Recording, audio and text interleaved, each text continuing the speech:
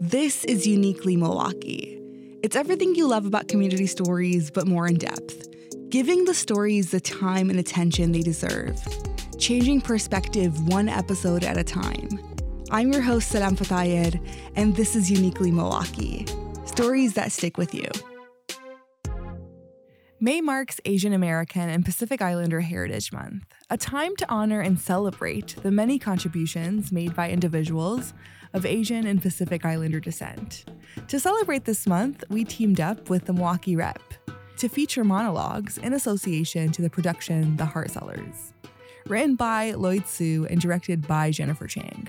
The play gives voices to the Asian immigrant experience in the 1970s, when the landmark Heart Seller Act granted thousands of professional workers a new path to citizenship. For this episode of Uniquely Milwaukee, we have special access to these insightful monologues on our podcast, highlighting the unique perspective and experiences of Asian immigrants. And Jamie Karama, the Education and Engagement Director of Programs at Milwaukee Rep, went to several AAPI organizations in Milwaukee where she talked to members about a monologue project to accompany the play The Heart Sellers. From there, 4 elders volunteered to share their stories with us. Each of the elders moved to the United States in the 1960s and the 1970s. These stories go into more about their personal lives, history, and their experience moving to the United States. Although these stories are written by the elders, they are read by a younger generation. Name, Siling Wang. Age, 79. Country of origin, China, but grew up in Hong Kong. Languages most spoken are English, Cantonese, Shanghainese, Mandarin, and French. Date of immigration to the U.S., 1962. Accept who you are. I'd heard of the Heart Seller Act, but I never had time to read about it. Many Americans recommend books to me, and I remember seeing it in a book. The other day I was at a sorority meeting, and we were talking about ancestry. There were about 10 of us in the room, and when I brought up the topic of the Chinese Exclusion Act, none of them had never heard of it. A lot of history goes unknown, so it's no wonder to me why I never heard of the Heart Seller Act. My decision to come here? There was only one university in Hong Kong, and there were about 20,000 senior graduates. Yeah, the one university only had capacity for 200 students. I knew it was better for me to go to college abroad, and once you left China for Hong Kong being under British rule at the time, there was no going back to China. People either went to Canada or England, and as a British protectorate, it was easier for me to immigrate to England. But I chose to come to the U.S., and, of course, many people wanted to come here. To get a student visa, you have to be accepted to a university first. It is not easy to get accepted as a foreigner. The SAT and ACT, those are very American things. I was very proud to get accepted to Mount Mary University. When I first got to Milwaukee, there were less than 1,000 Chinese. I don't typically look Chinese to others. I'm taller, and people wondered if I was Native American Indian, Hawaiian, or even Filipino.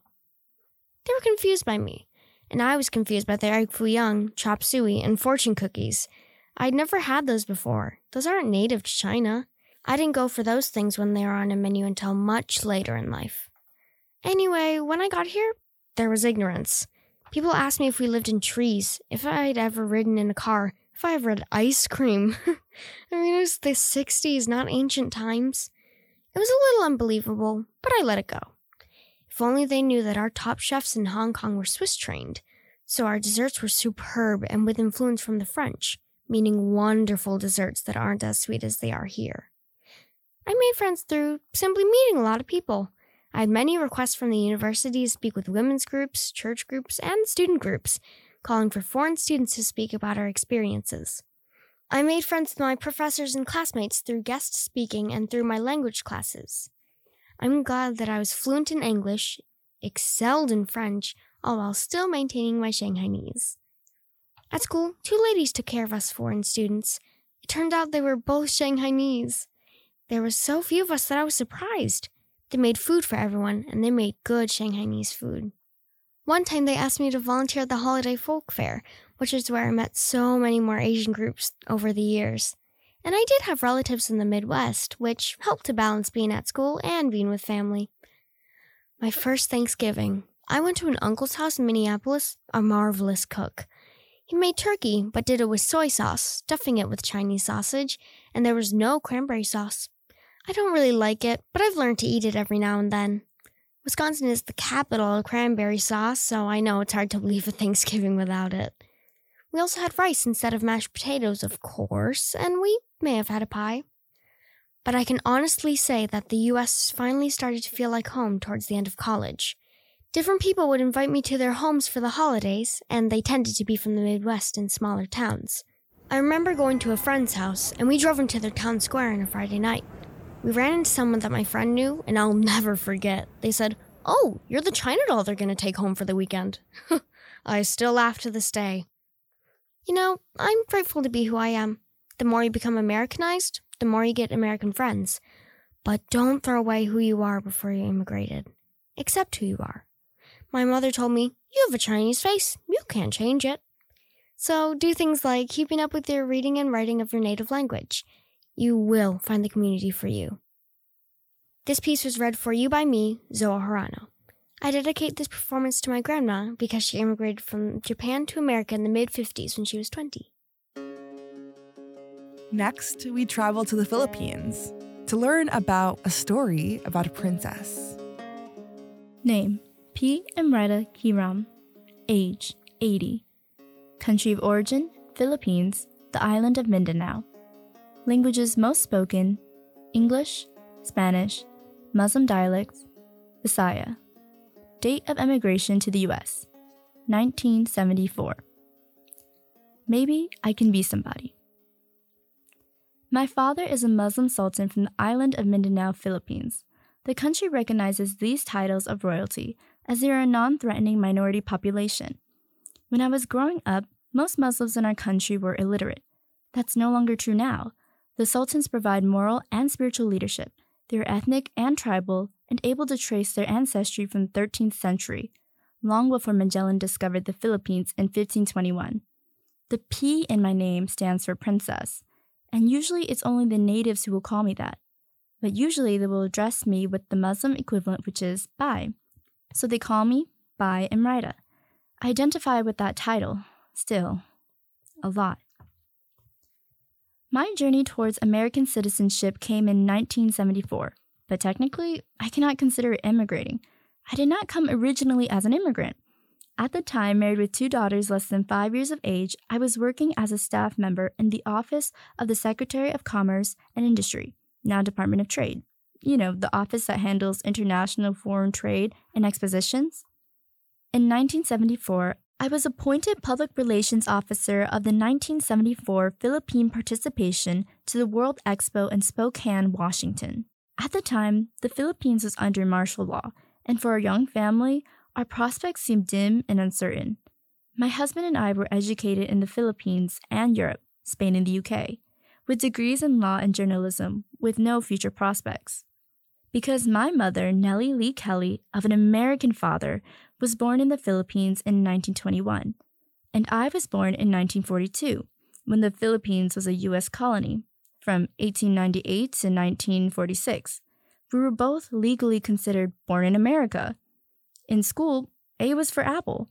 We didn't even have apples in the Philippines. Because of the colonizations and my mom's dad being American, I knew what pumpkin pie, turkey, all of that was during the U.S. Thanksgiving holiday. Yeah, most people don't realize that. However, when I became an adult and chose to be a diplomat, I lost my citizenship. If I were a street sweeper, it wouldn't have been a problem. But because I chose a career as a high-ranking official, I had to pledge to the now independent Philippine government. After my contract ended, my search for repatriation began, and it turned out to be a complicated and lengthy process, almost 10 years long. But in the beginning, serendipity, patience, and faith intervened. In 1974, the Filipino community in Milwaukee was the honored country at that year's International Holiday Folk Fair. The community sought advice from the Philippines. Since I was already in the U.S., the office directed me to Milwaukee. That's how I ended up here. After the folk fair, I found employment at the Marquette University College of Journalism under Dean George Reedy, former press secretary of President Lyndon Johnson. It was because of Dean Reedy's extensive political influence that my petition moved forward. Every politician who came to pay their respects found themselves in a short trip to the federal building that happens to be located across the street where they were mostly billeted at the Pfister Hotel. They were to check on my status of my petition and extol on my excellent qualities as a future citizen. I believe that the federal employees had the impression that my family was politically entrenched and would often inquire, "Who are you?" And I would reply, "I am nobody." At one time they said, "Vice President Fitzmondell comes here asking about you by name. Why?" I said, "I'm still a nobody, believe me." "Really, I'm not. I know my place in this world in this list of royals, and my family is not political with global affairs." A few years later, I moved to UWM, and the university helped move my petition forward. I finally received citizenship in the 1980s, and my family followed a year later. I love this community and volunteer and serve in any capacity I'm able. I've been president of the local Filipino community organizations twice, served as chair of the Rizal MacArthur Foundation that brings medical and surgical missions to the Philippines every 2 years, been national vice chair of the National Federation of Filipino American Association, NAFA, the largest Filipino American association in the U.S., and many more. It helps that I'm a Muslim princess. And by the way, sometime in the mid-60s, I was the first Miss Philippines to the Miss World pageant in London. Anyways, those things don't define all of who I am. Maybe, just maybe, I can be somebody. This piece was read for you by me, Yi Zhang. I dedicate this performance to my mom. As a Hmong American, my mom immigrated to America from Laos when she was a baby shortly after the Vietnam War and was raised in Sacramento, California. Growing up in a family of 8, my mom earned her Bachelor's of Science in Education and a Master's of Education in Curriculum and Instructions. Through my mom's hard work and dedication, it has inspired me to work hard and bring honor to her hard work and name. Wow, both those stories really resonated with me. In the first story, Accept Who You Are, it made me think about the importance of community. And I know that's not a revolutionary thought. It made me think about my dad. When my dad came to Milwaukee, he was really young, and the first place that he worked at was a shop that specialized in rugs. In those first years, being surrounded by Palestinians and Muslims made that transition, oftentimes a lonely transition, easier. And I think about how different his life, my life, would be if we didn't hold on to that rich culture. And the second story, Maybe I Can Be Somebody, also really hit home for me. You know, oftentimes we define ourselves by one aspect of our lives, whether it's our job or our hobbies or our relationships. But the truth is that we are complex individuals with many different facets. And I think it's important to remember that we are not limited by any one aspect of our identity. We can always strive to be more and to explore new opportunities. And this story reminded me of that, and I appreciate the message it conveyed. And to learn about a princess? Move over, Disney, come on. But we are not done with the stories, and you're in luck because you have 2 more. The next 2 stories are also from the Philippines.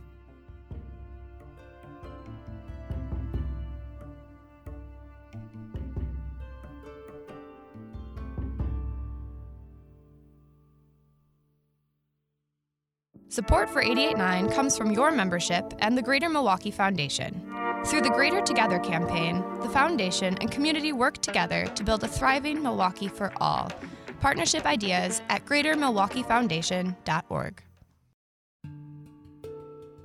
Name: Delia Plaga, age 83, country of origin, Philippines, is Visayan but grew up in Manila. Languages most spoken, Waday, English, Tagalog. Date of emigration to the U.S., July 1970. All about balance.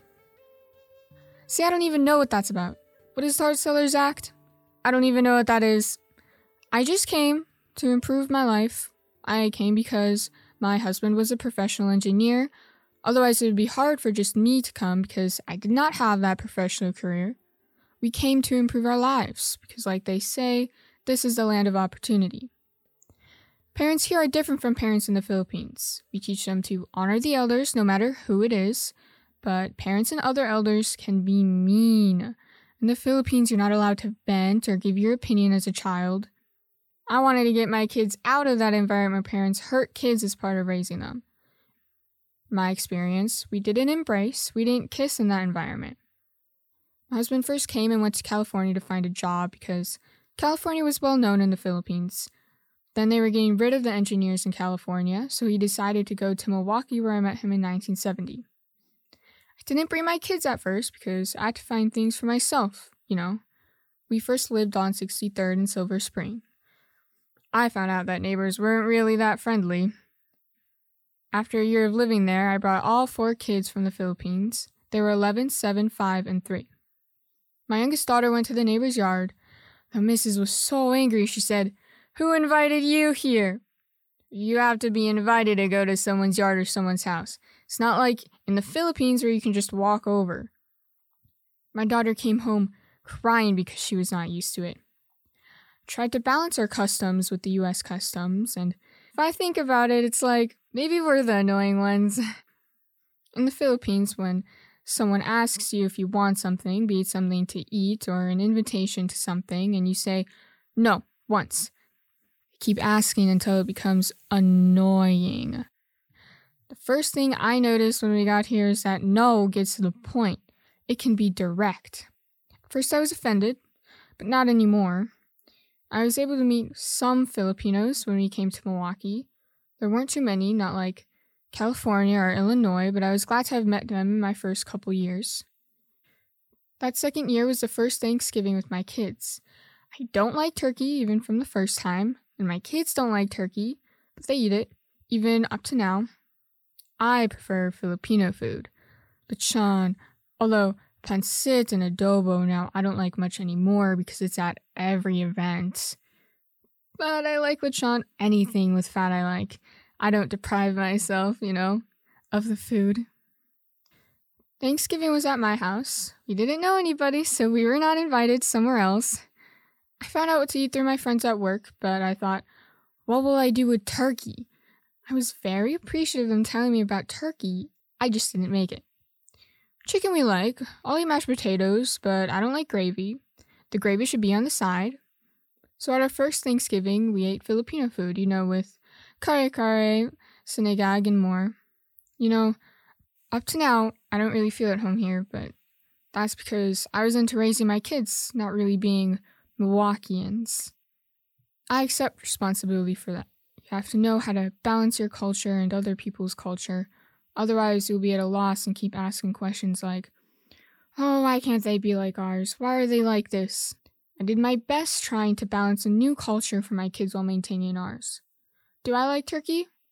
No, but it's still put on our Thanksgiving table and my grandkids get to go to school talking about how they ate turkey. And I'm able to recognize the power of a no to keep things from being annoying to others or for myself. It's all about balance. My name is Fiona Hernandez. I am half Filipino, and I'd like to dedicate this to my father.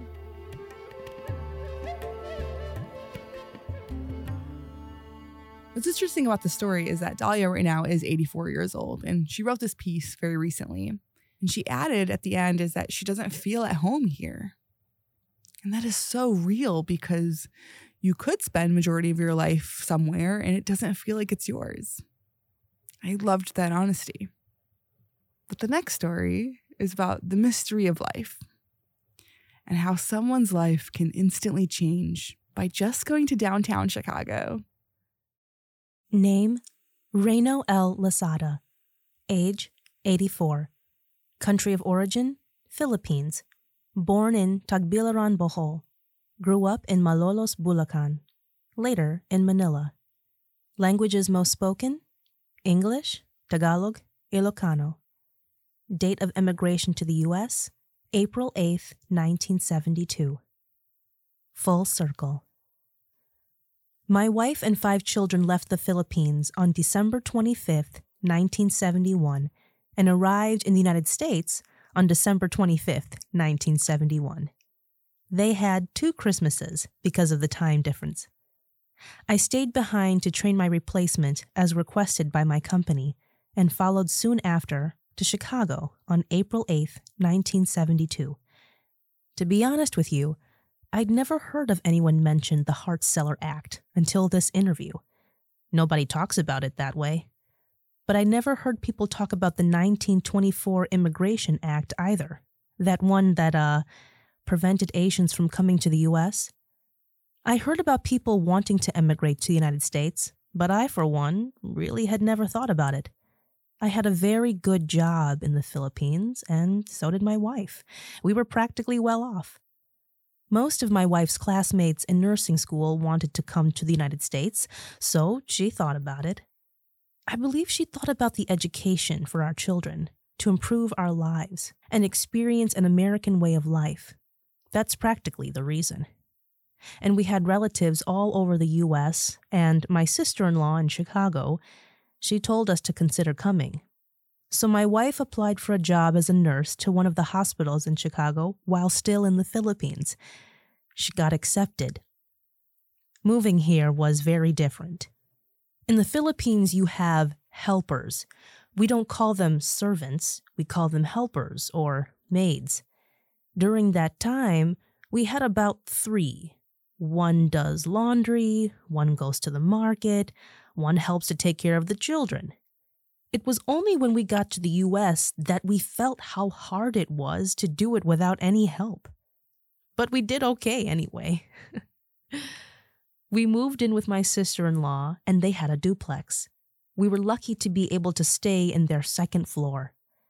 Since my wife already had a job and I didn't, she said to me, "Why don't I do the working and you relax and take care of the kids?"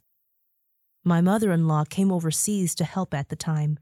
With her permission, I did just that.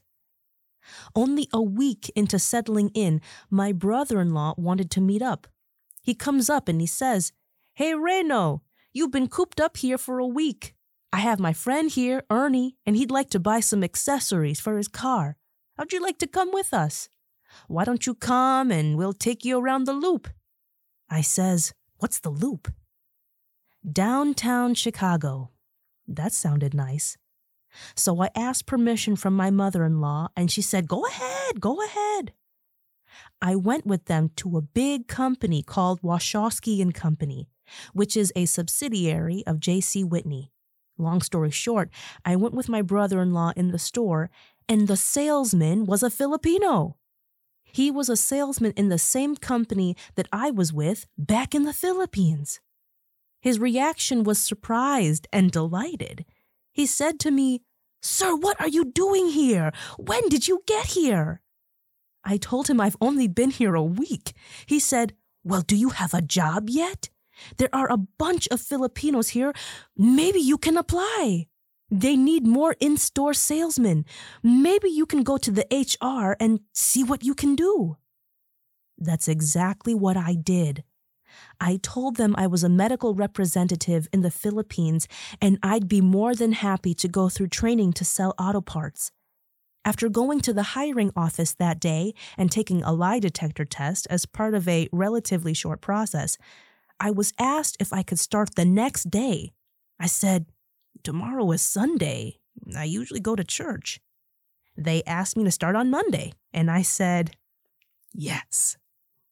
Right after I got a job and my wife still had hers, then we could start looking for our own place. That's when the U.S. started to feel like home. Having a job with Wachowski & Company gave me the flexibility and support to send out my resume to different pharmaceutical companies that I'd like to work for because that's what I was trained for in the Philippines. I had 3 offers, but didn't accept any at first. I was interviewed by all of the regional and district managers of the company Sibagayji Corporation, favorably. I was told to report to the Skokie branch the next day.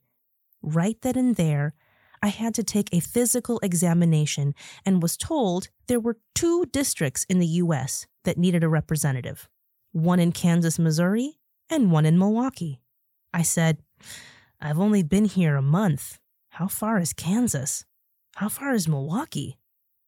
I decided that Kansas was too far and that Milwaukee sounded great. The Milwaukee manager happened to have been Chinese American.